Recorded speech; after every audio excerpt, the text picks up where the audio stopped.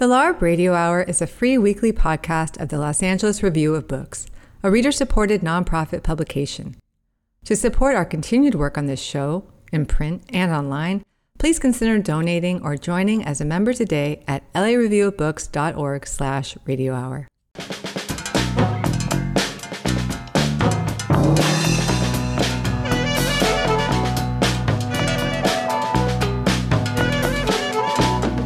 Hello, and welcome to the LARB Radio Hour, brought to you by reader-supported LA Review of Books.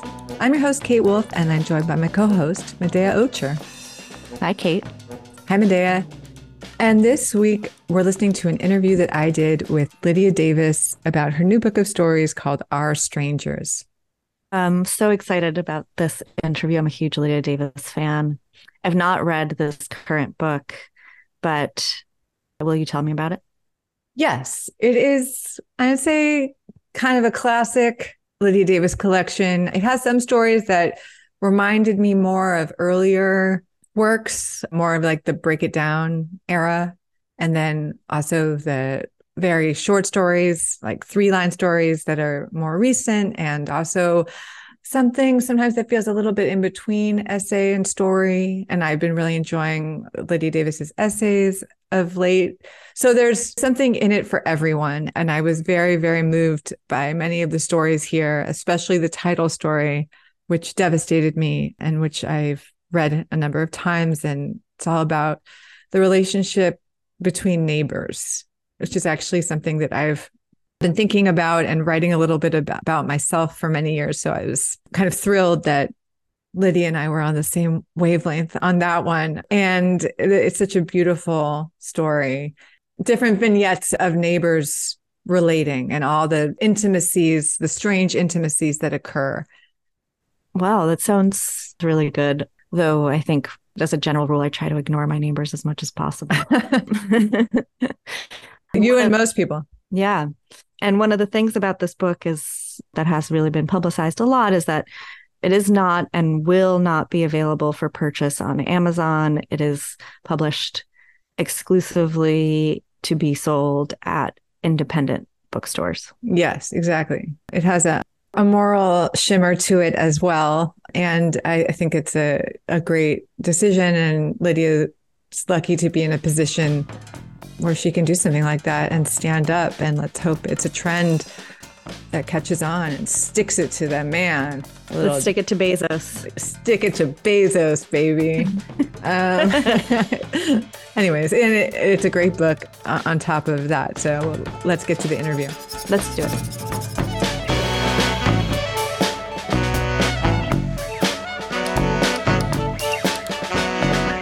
I'm so happy to be speaking with the writer and translator Lydia Davis today. Lydia Davis is the author of 7 collections of stories, including Break It Down, Varieties of Disturbance, Almost No Memory, and Can't and Won't. And she is recognized as one of the most groundbreaking and singular practitioners of the form at work today. She is also the author of a novel, The End of the Story, 2 expansive books of collected essays, various chapbooks, and numerous translations from French, as well as Dutch and German, including Marcel Proust's Swann's Way and Gustave Flaubert's Madame Bovary. She has received the Man Booker Prize, a MacArthur Genius Award, a Penn Malamud Award, and many other honors. And on a personal note, she's also one of the first people I ever interviewed for LARB over a decade ago, so it's really exciting for me to have a chance to talk to her again. She joins me to speak about her latest book of stories entitled Our Strangers, which was published last week and will notably not be available on Amazon, which we'll talk about. The book collects well over 100 stories, with many measuring at just a few lines. The stories take a variety of forms: sketches of interactions from daily life, letters of complaint, recorded anecdotes, sequential interludes, grammatical inquiries, meditations on passing thoughts and fantasies, as well as more sustained looks at life in a small country town and the intimacies we share with our neighbors.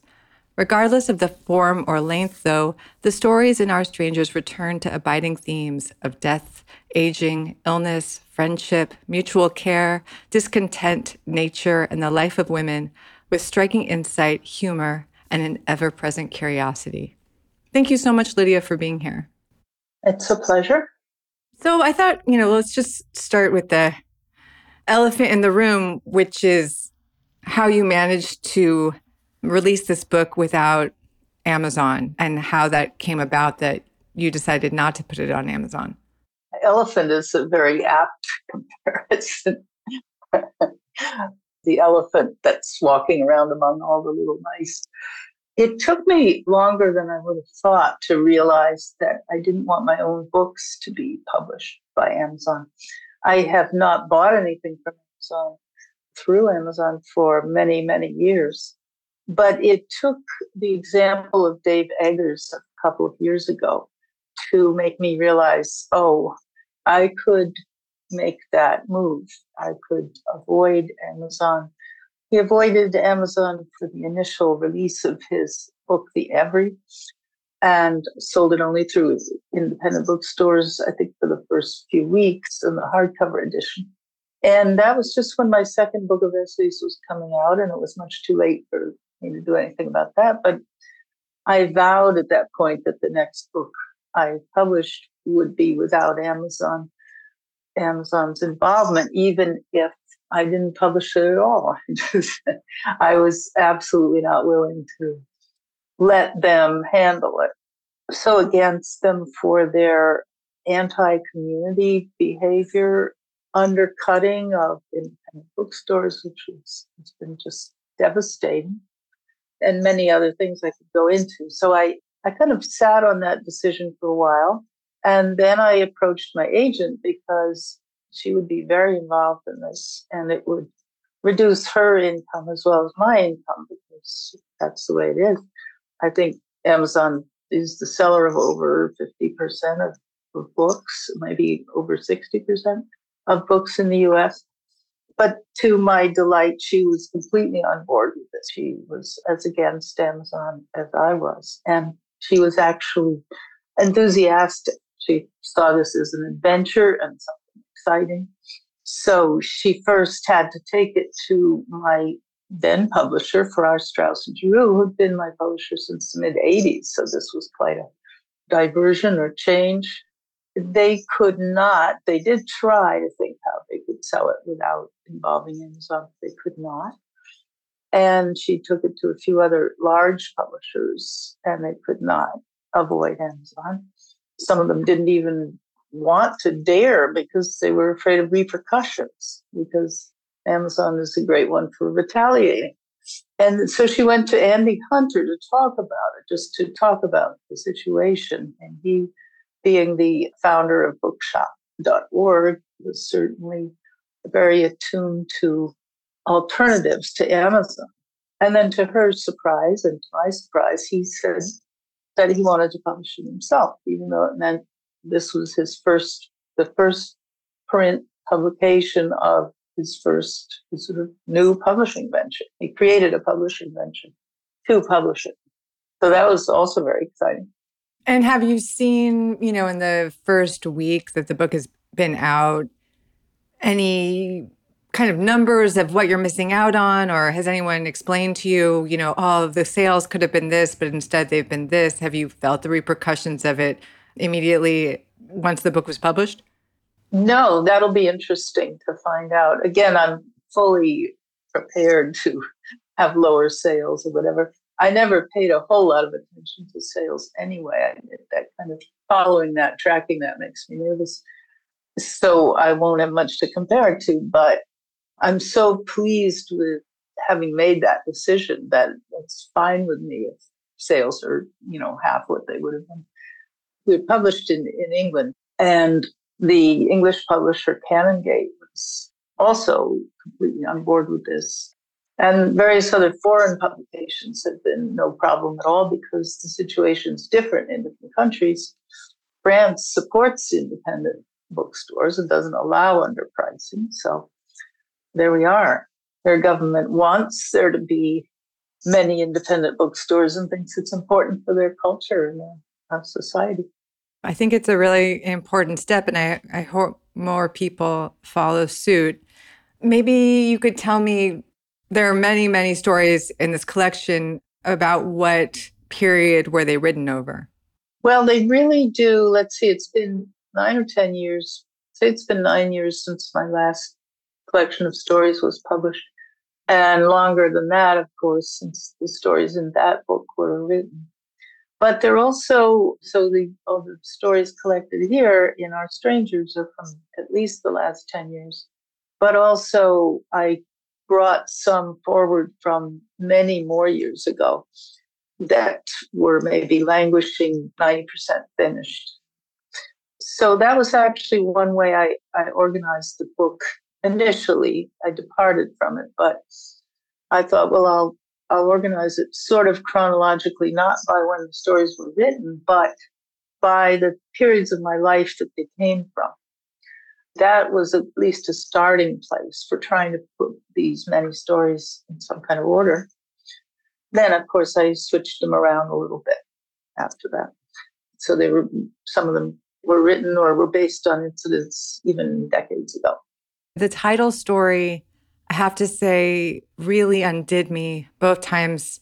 I read it and I love it. And I was afraid to read it more because I would kind of erupt into sobs each time. But that does kind of touch on life in the country and life in the city.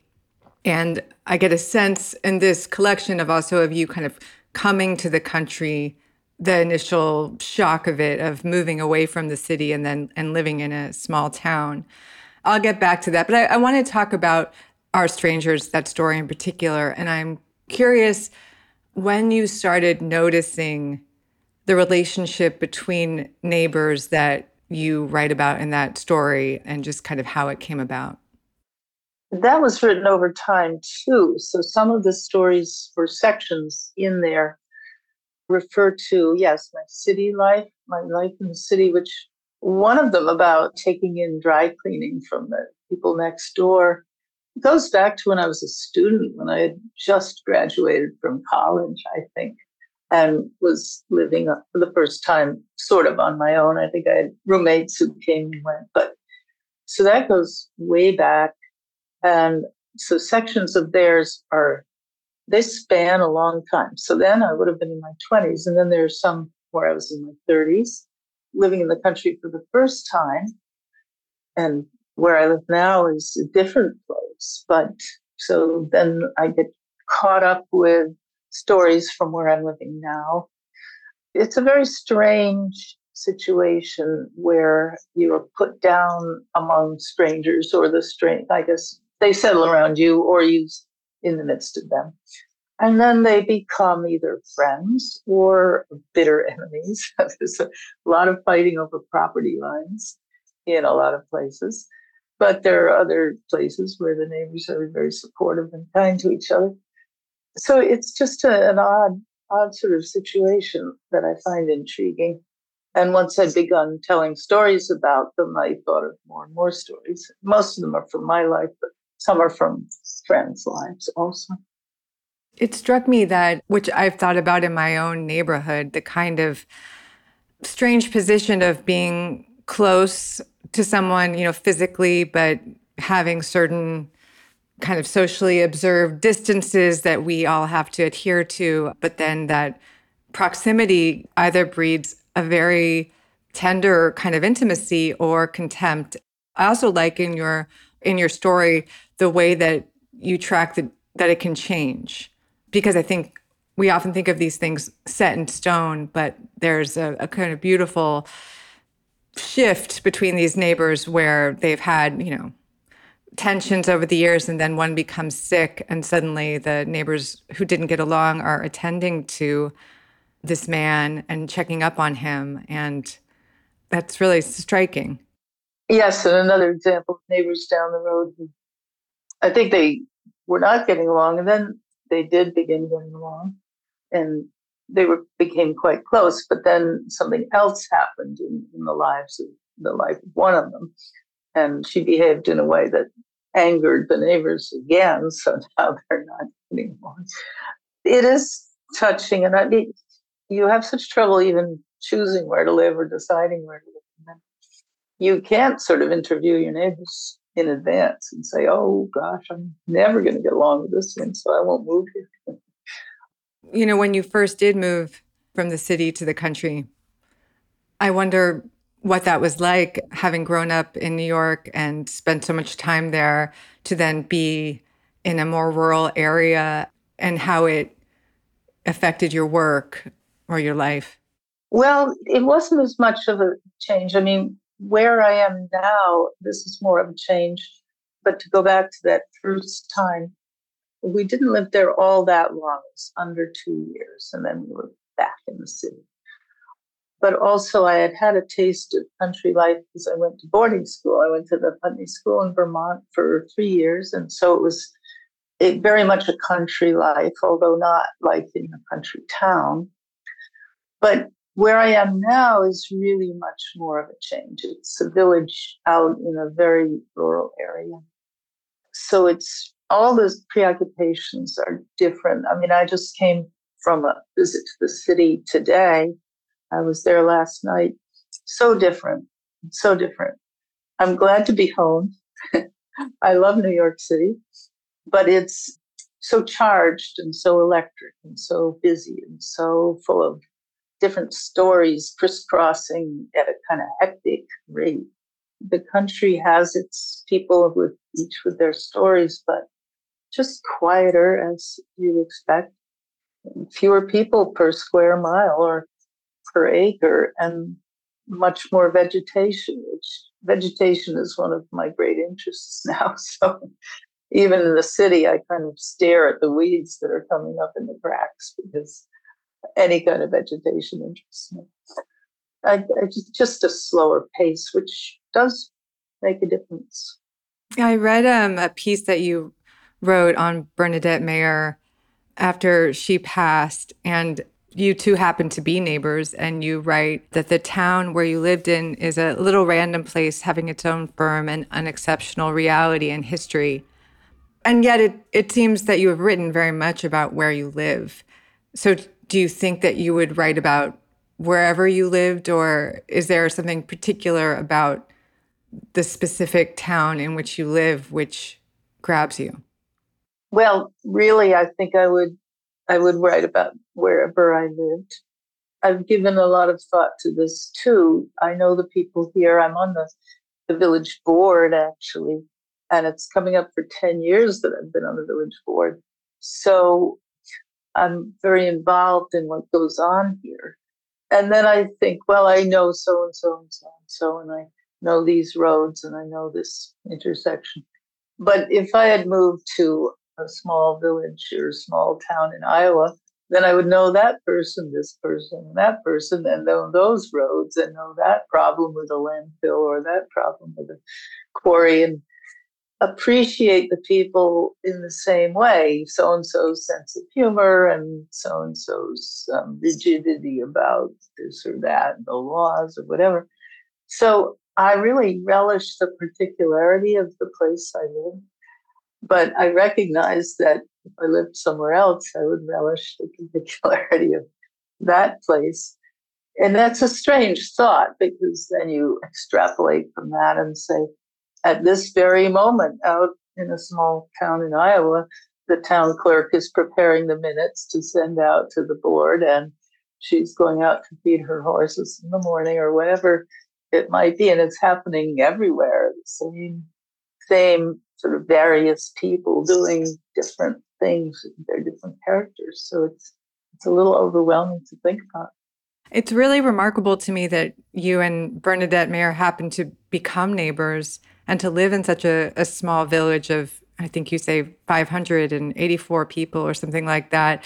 And how you two are, you have so many commonalities as being different arms of the avant-garde, both being around the same age, having both been from New York, and then also so many differences. And it's really amazing that you did live together. And I wonder what that was like for you to have her as a neighbor, or how it brought you to her writing, or if you shared things about your lives as writers together, or if it was much more just, she was any other neighbor in your town. Well, she didn't live, even though it's a small village, she didn't live right in my neighborhood, which makes a difference. But it's totally by chance. I didn't really know her before. I had met her once at St. Mark's, I think just once, just briefly. We were introduced and we went on our different ways.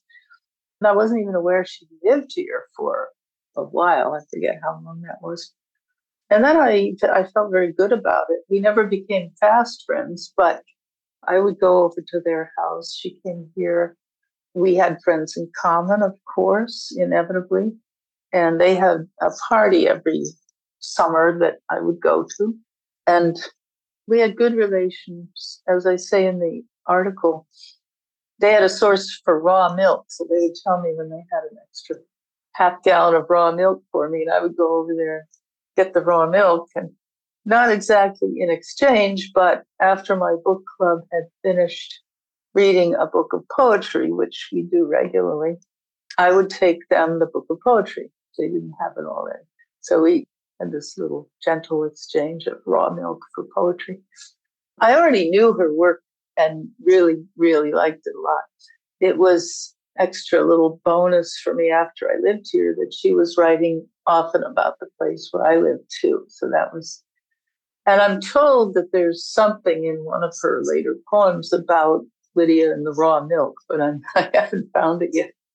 So that was just very nice. We did give a reading together just before COVID kept everybody indoors and not gathering.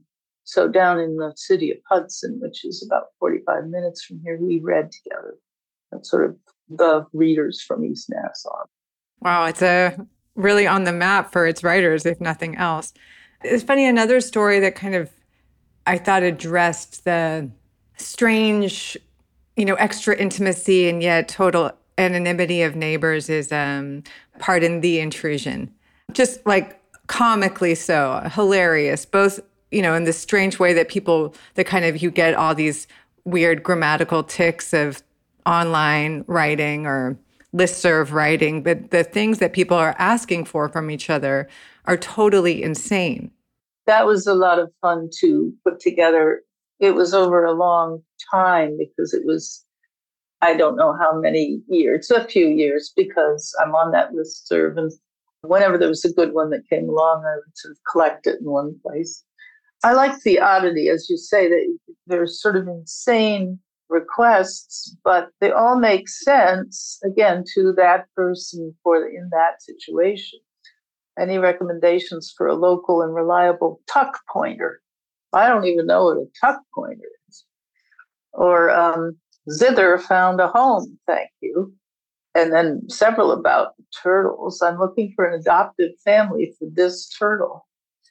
I did a lot of rearranging the order of them, but it didn't change the wording much. Sometimes, I liked the way they were written, some of them were slightly ungrammatically. I liked it in, free rooster to a good home, beautiful, if a bit cocky. 5 months old, Americana. Hello all from a notary.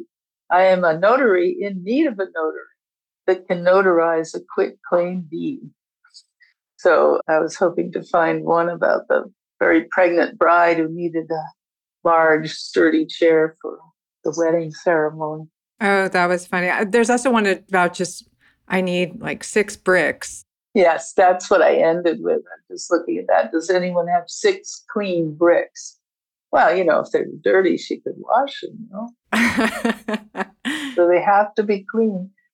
So I sort of put it together a little bit the way I put together the cows piece, which is not in this book, but that was also accumulated over time, observations of the cows.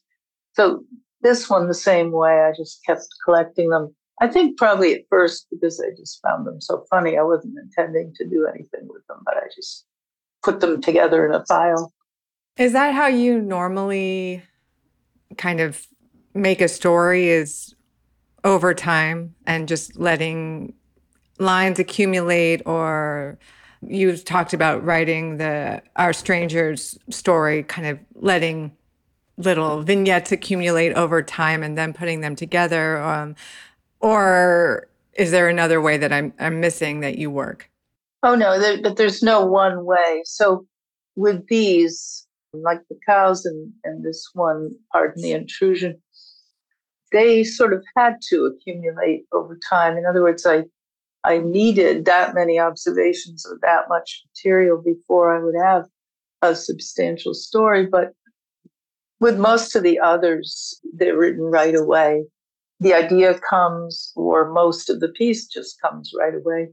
And then I might let time pass and let them sit there before I think they sort of have to ripen, in the sense that I have to get a little distance from them, read them again, think, oh, that little part is a little weak, or it needs more, needs something more, I'm not sure what. And I let them sit. In that sense, time plays a part. But they're sort of 90% done when they're sitting around waiting. So as much as you can, differentiate, would you say that the story comes in form, or is it ever that you have a story and you search for a form? Does the story exist apart from form for you and you kind of need to find the right container, or is it always a simultaneous container and story? Usually they're born together. The story asks for a certain form, and that's its final form too. But sometimes, particularly the very shortest ones with broken lines, sometimes I realize that I have to break the lines more. I have the lines even shorter. I'll give an example of one that went through some changes. It's very short. It's called A Question for the Writing Class Concerning a Type of Furniture. And I'll read the final form and then I'll talk about it. It's 5 lines of very short lines. Can you create a tragic scene in which you mention the bibelots and whimsies on the whatnot? Now, this really originally started with only the whatnot. That was the point. Can you create a tragic scene in which you mention a whatnot? Because that's the type of furniture that I find it so odd, just the name. So that was sort of almost a sincere question. We have a tragic scene, and we're not involving the word sofa or chair or door. We're talking about a whatnot.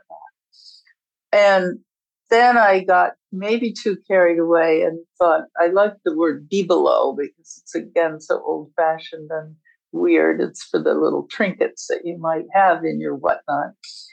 And then I was reading something that mentioned the word whimsies as also the same kind of thing, a little trinket. A whimsy is a trinket. And so then I went maybe too far. This would be an example of me going too far and revising too much.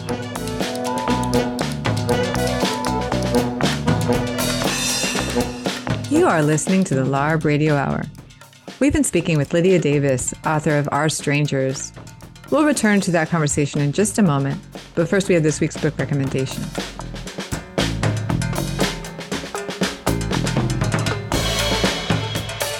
We have Hillary Leichter on the line with us today. Her new book is called Terrace Story. It's a novel, and she is going to give us a book recommendation. Hillary, what book are you going to recommend? I would love to recommend Worry by Alexandra Tanner. It is out in March 2024, and I had the pleasure of reading an early copy, but it's available for pre-order now, and I have never read anything like it. It's about 2 sisters living in Brooklyn in the same apartment, but it's also about the internet and obsession and how to make a life in this very zany world that we live in. And it is funnier than anything I've read this year. It's so good. How did you come upon it? I had the honor of writing a blurb for the early copies of the book, and I was just blown away. I read the whole thing almost in one sitting, and it is truly subversive and diabolical and will make you laugh until you cry. Hillary, will you tell us the title of the book again and the author? Worry by Alexandra Tanner. All right, I hope people pre-order it. We've been speaking with Hillary Leichter. Her new book is called Terrace Story.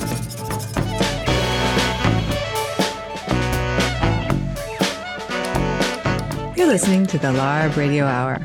We now return to our conversation with Lydia Davis, author of Our Strangers.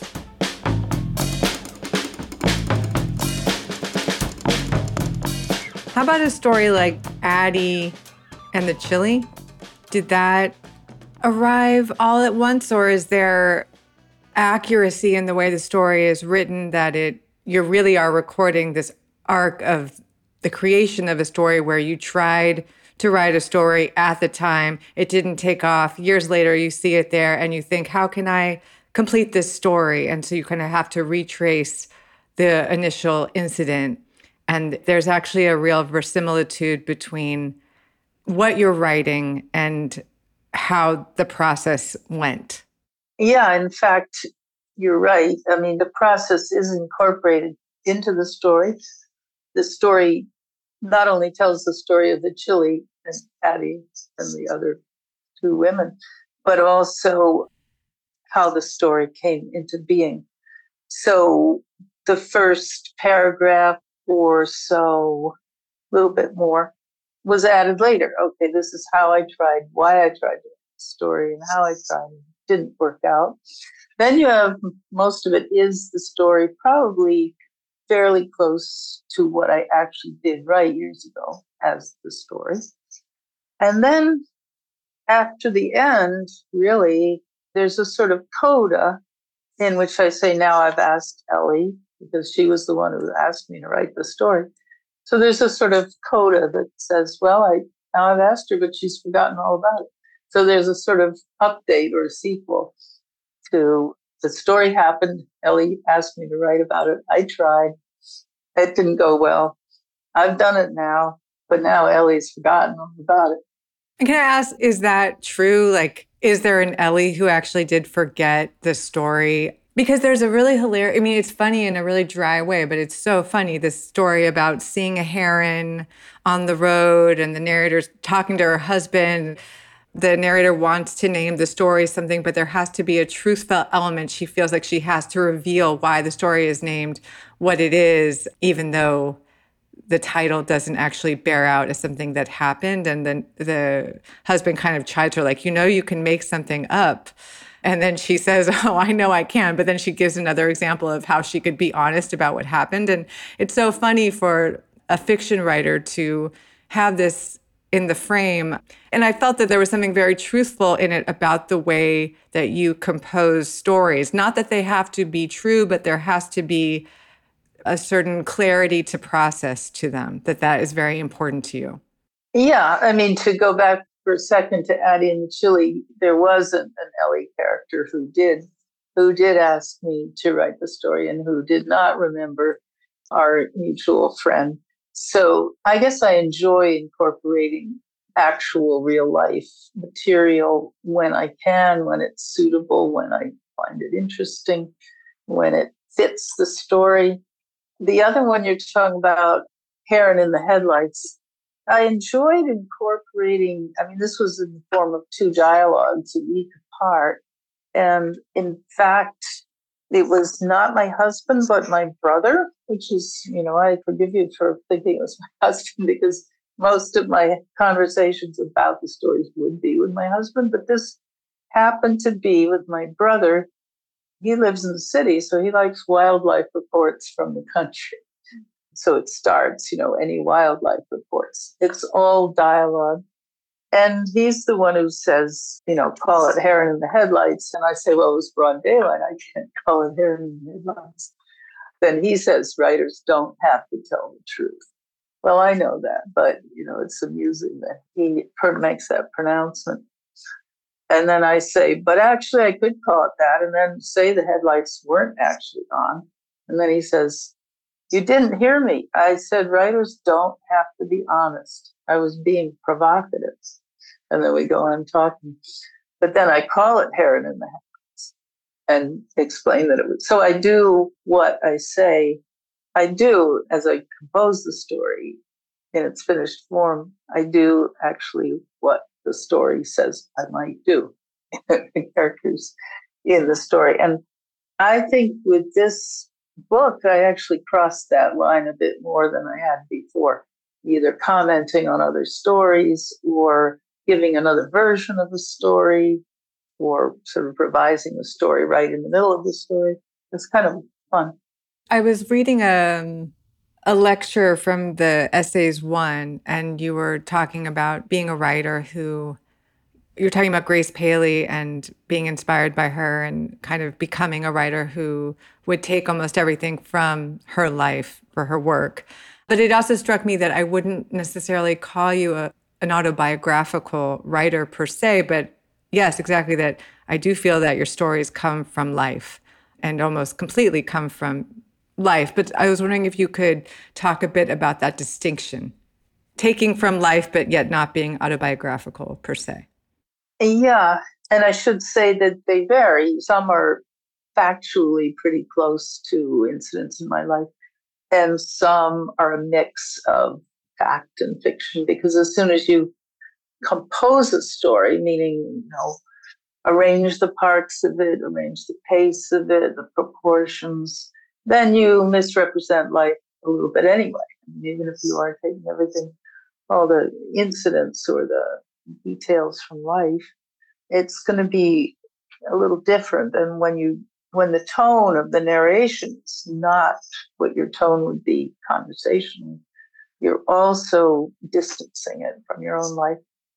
But then some stories in here, there's one called Incident on the Train, and I surprised someone very much last night by telling them, this was happened to be the publisher of the book, Andy Hunter, by telling him, well, actually, everything in that story was made up. Not a bit of it was taken from my life, except that I sat on the train thinking about what if this happened and then that happened. And then I probably began writing it on the train, but none of what happened on the train actually happened on the train. And I was very pleased to see how surprised he was, because it meant that I could write something entirely fictional that still had the ring of having been taken from my life. So I don't know if it's technically, maybe it is autobiographical. I mean, here's a very short one. Fear of aging. It's only two lines. At 28, she longs to be 25 again.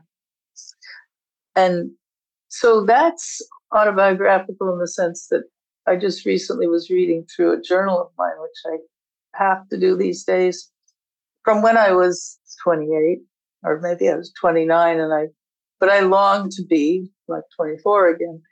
So there it was, sort of the germ of the story. But then you put a title on it, you name it, you formalize it by putting it in a book. It's not me talking anymore, and it was me talking a long time ago, but it's not me talking anymore in that sense, that persona. And it's also abstracted in form. I mean, it doesn't pinpoint autobiographical details from the moment when you were 28, where you were, who you were married to, what you were doing. It becomes formalized and more universal. Yes, it's isolated. It's isolated from all the autobiographical context. So maybe we could say it that way, that it takes from my life, but it's isolated formally. On the page, it's isolated. The biographical context is gone. So here's another one, very short. How sad am I really? Only one of my eyes is weeping. So again, that's isolated. It was a moment, I guess, when I noticed only one of my eyes was weeping. But it's, could be anyone. As you say, it's universal. Right? Yeah, as much as your work is taken from life, but then kind of universalized, I do notice a shift that I read a very good piece about by a critic named Maggie Doherty, speaking about kind of the earlier work, which is so much about obsession. Break It Down is one of my absolute favorite books. And the narrator of many of the stories seems obsessed with a love affair. And I think that's why I related to it so much. And same with the end of the story, which gets drawn out and a bit more absurd. But it's the same. There's an obsession with a person and maybe a kind of underlying anxiety. And then I think the work really shifts over time to, instead of obsession, being much more focused on a kind of curiosity and an openness to things outside of oneself, which would make sense, from a younger person's life. where there's much more drama in love and life, perhaps to a more settled life where one can sit and repose and think. But I wonder if that's something you've noticed about your own work, this very strong shift away from kind of an earlier tone to a later one. Maybe. It's much harder for me to look from the outside and see changes. I guess if I went back and reread some of the stories and break it down, I might see that. I mean, I'm aware of the sort of changes over time.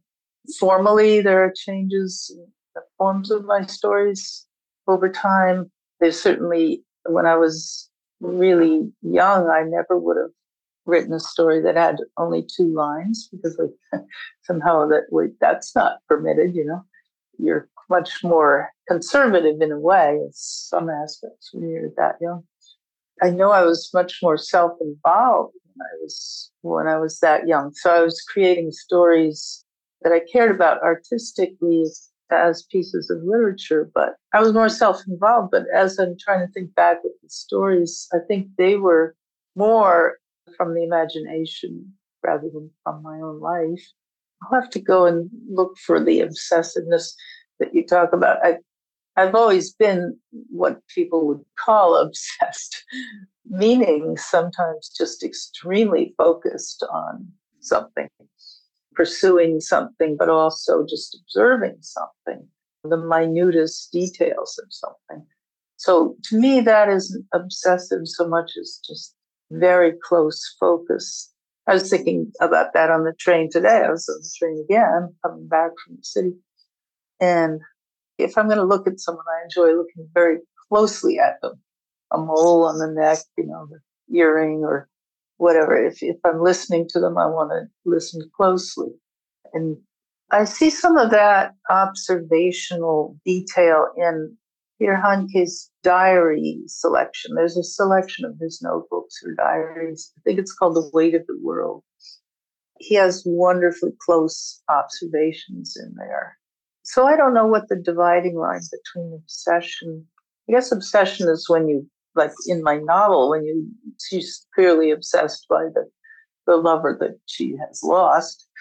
So I guess it's when you pursue and you relentlessly and you don't give up on something. Yeah, or in the first story of Break It Down, which I think is just called Story, it's a reflection on what happened, kind of parsing these details over and over, and which I think on a meta level is very interesting because, it's a story about a story, but the story is also the story she's telling herself about what happened with her lover. And I mean, that's why it reaches the level of art and it's so affecting because you can relate to it on so many levels. And it does seem like, that is a different character than someone who would look and see a little bug and then start to observe the way, the ladybug turns over. I don't think the narrator of that first story and Break It Down would have time to see the ladybug. She's thinking about the guy. She wants to know what happens with him. So that's the kind of shift I'm talking about, which seems true somehow to stages of life, even if it's not autobiographical per se. Yeah, I was trying to think about that a little actually before. There are a few insects in this book, and observations of the insects are little mini stories about them.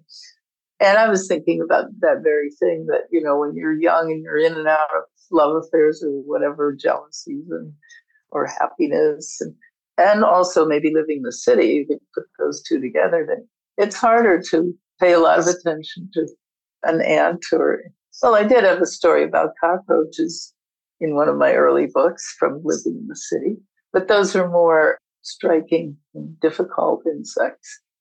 Things are quieter in the country, so insects are more presence. I certainly thought the cockroaches had a lot of character and personality when I lived with them in the city.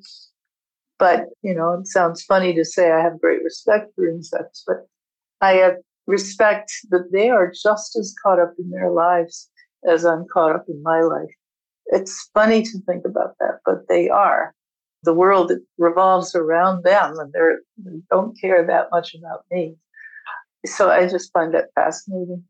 And the same piece that I read by Maggie Doherty, she kind of talks about you in conjunction with other female writers and kind of lumping you all together, but mentioning feminism, mentioning a woman's perspective.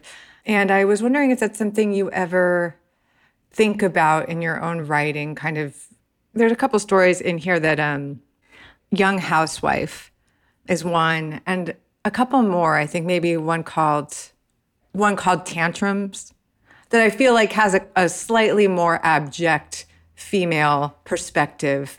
And even in this story, Learning to Sing, I feel like there's this kind of, I mean, I don't have to put it to the fact that she is female, but it seems like that is a part of it. And she feels this need to perform, to do well, to change her posture, to be this, to have a beautiful voice, not to want too much attention, all these things. And then the coda of the story is seeing a woman who's older, who doesn't care at all, and who sings freely, and who doesn't seem to have any of the same hangups. And it's, and even another story, which I couldn't quite figure out the tone of, which was, and maybe I'm wrong in reading it this way, was a person asked me about lichens.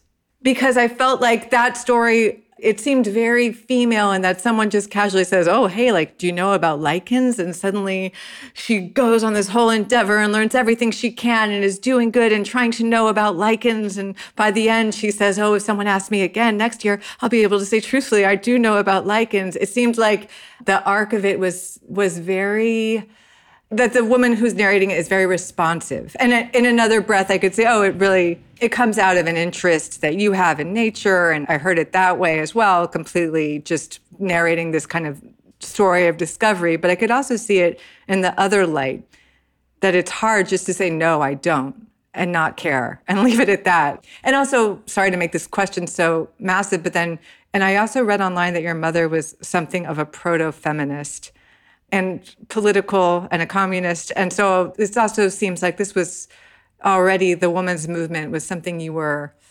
encountering very early in your life. So I was just curious about that. I was looking to find a person asked me about lichens, and I knew it was one unbroken paragraph that goes on and on and on, which I sometimes really resist in other people's writing. But that's the way I could find it, was there's no paragraph breaks. And it's much longer than I thought of it being when I wrote it. It's like 5 or 6 or 7 pages, which is crazy, all in answer to the question about lichens, you know. So I think what you're picking up in, maybe in the Learning to Sing story, is wanting to please in one sense, or wanting to do well, to be well, what you're supposed to be doing. The other two you mentioned, the housewife and the tantrums, come from early motherhood. And I had a very different feeling about myself as a woman when I was that young than I do now. That's really changed over time. I mean, I was the same person. It's confusing to think about. But I think I was pigeonholed in a different way when I was that young. And that affected my own feeling about myself. And then Learning to Sing, that's a relatively recent story. And it's a mixture, because it's true that I wanted to measure up, but not, it was for better motives. It was because I truly did want to sing nicely. I mean, not to please someone else, but just because I love singing that's really beautiful to listen to. And my own singing wasn't beautiful to listen to. I really had hopes of, producing a nice sound, which I never was able to do. So the woman at the end in the coda, and that was written a little bit after, by the way, the story ended before that. And then I guess I experienced, I belonged for a while to a ukulele group. You're free to laugh at this if you want to, because I think it's funny. But a ukulele group formed at my local library, and I thought that would be fun. So I did that for a while. So this was the woman in the ukulele group who would sing us a song that she liked and say, let's learn this one. And as I say in the story, she just had this sort of screechy voice. It was just a voice that, I would have never dared to expose to anybody. But she opened my eyes to, okay, why not? Why not? people around you will tolerate it, enjoy it. My mother was a proto-feminist. I would have to, if I'm really going to answer, I should go on to the lichens one.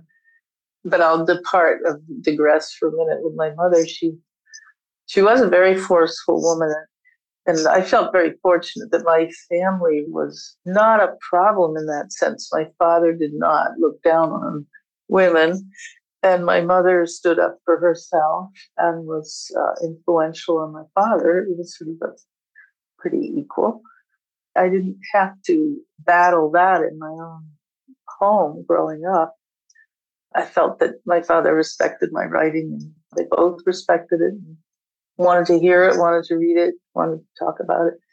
And similarly, my friends, the groups of writer friends that I moved around with in my 20s, also were very respectful of women's writing, the women among us, you know. There was no sense of, oh, the boys' writing is more interesting, or, okay, we'll listen to her story about blah, blah. But there's still the outside world would pay more attention to the guys than the women. So that was impressive. But about this lichen story, I mean, the fact that it's, 6 or 7 pages with no paragraphs suggests sort of a rush of, well, I didn't know about lichens, so I knew about this and knew about that, but I didn't know about lichens. And I know this, a little bit about lichens. And so she's just racing through. So you get that feeling a little bit, but really it wasn't self-justification as sort of so much as me just taking the theme and running with it like mad and having a lot of fun. It was actually the person asking me was putting together a magazine issue or an anthology about lichens. So he was hoping I had written something about lichens, or that I would write something about lichens. And in fact, I'd never written anything about them. But I made the occasion of his asking me into the start of the story so that I could give him the story about lichens. I just thought it would just be fun to do. So that's what I did. I see. Yeah, without that detail, it does seem like, God, let this poor lady just do what she's doing. She doesn't need to get a PhD in lichens. Like, she was already interested in so many things. Yeah, it's okay if she doesn't know anything about lichens. But in this particular case, I wanted to fulfill a certain request, and that was the person. But it was fun.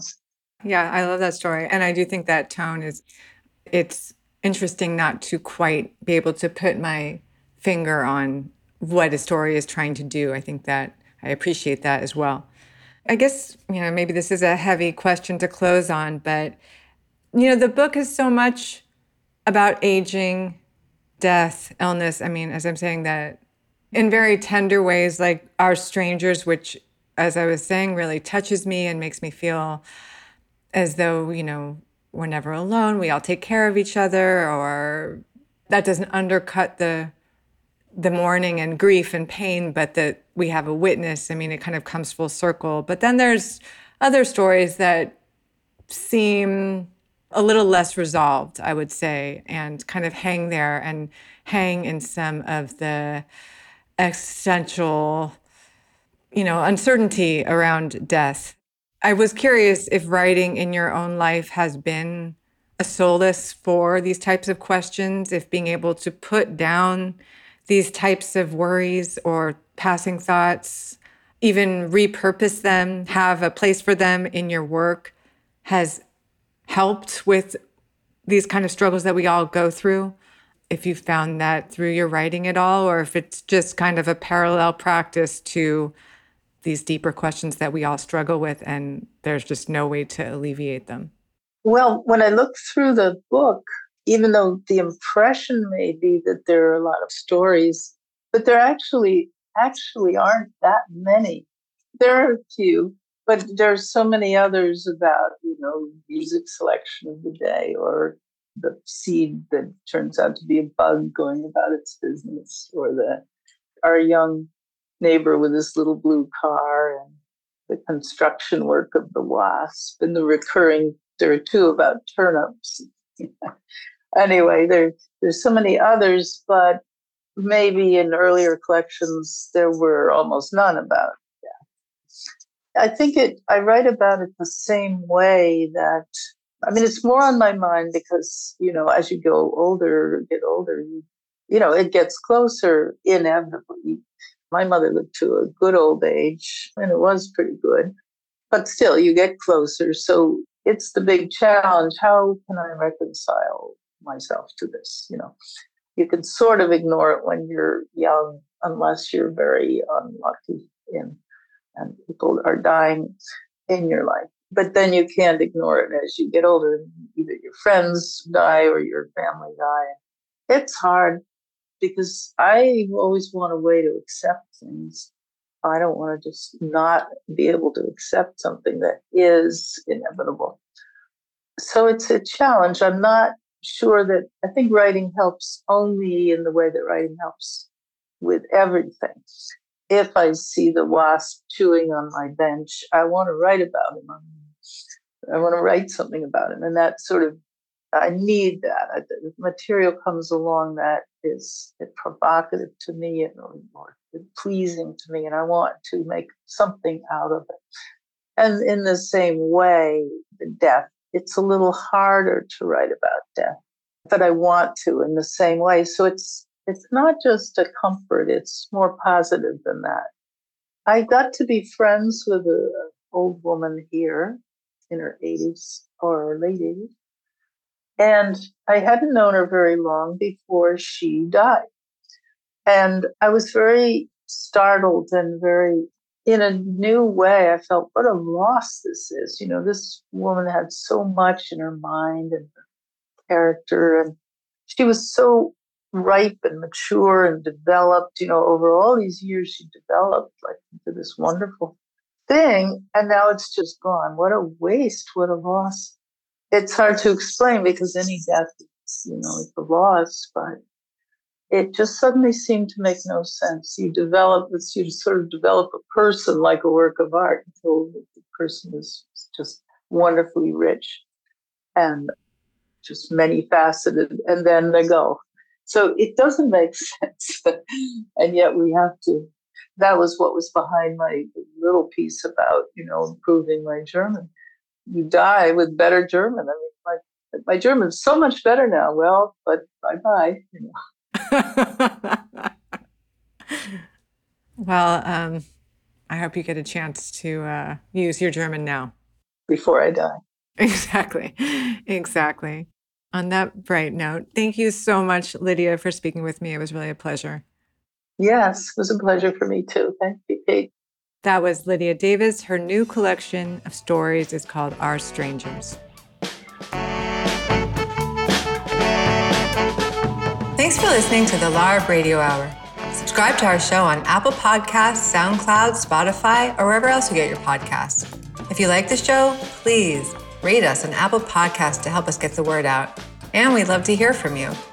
The producers at the LARB Radio Hour are Medea Ocher, Kate Wolf, and Eric Newman. Our executive producer is Alan Minsky. Our sound engineer is Matea Bain. Editorial production by Jake Levins. Our intro music was written and performed by Imogen Teasley Vaughton.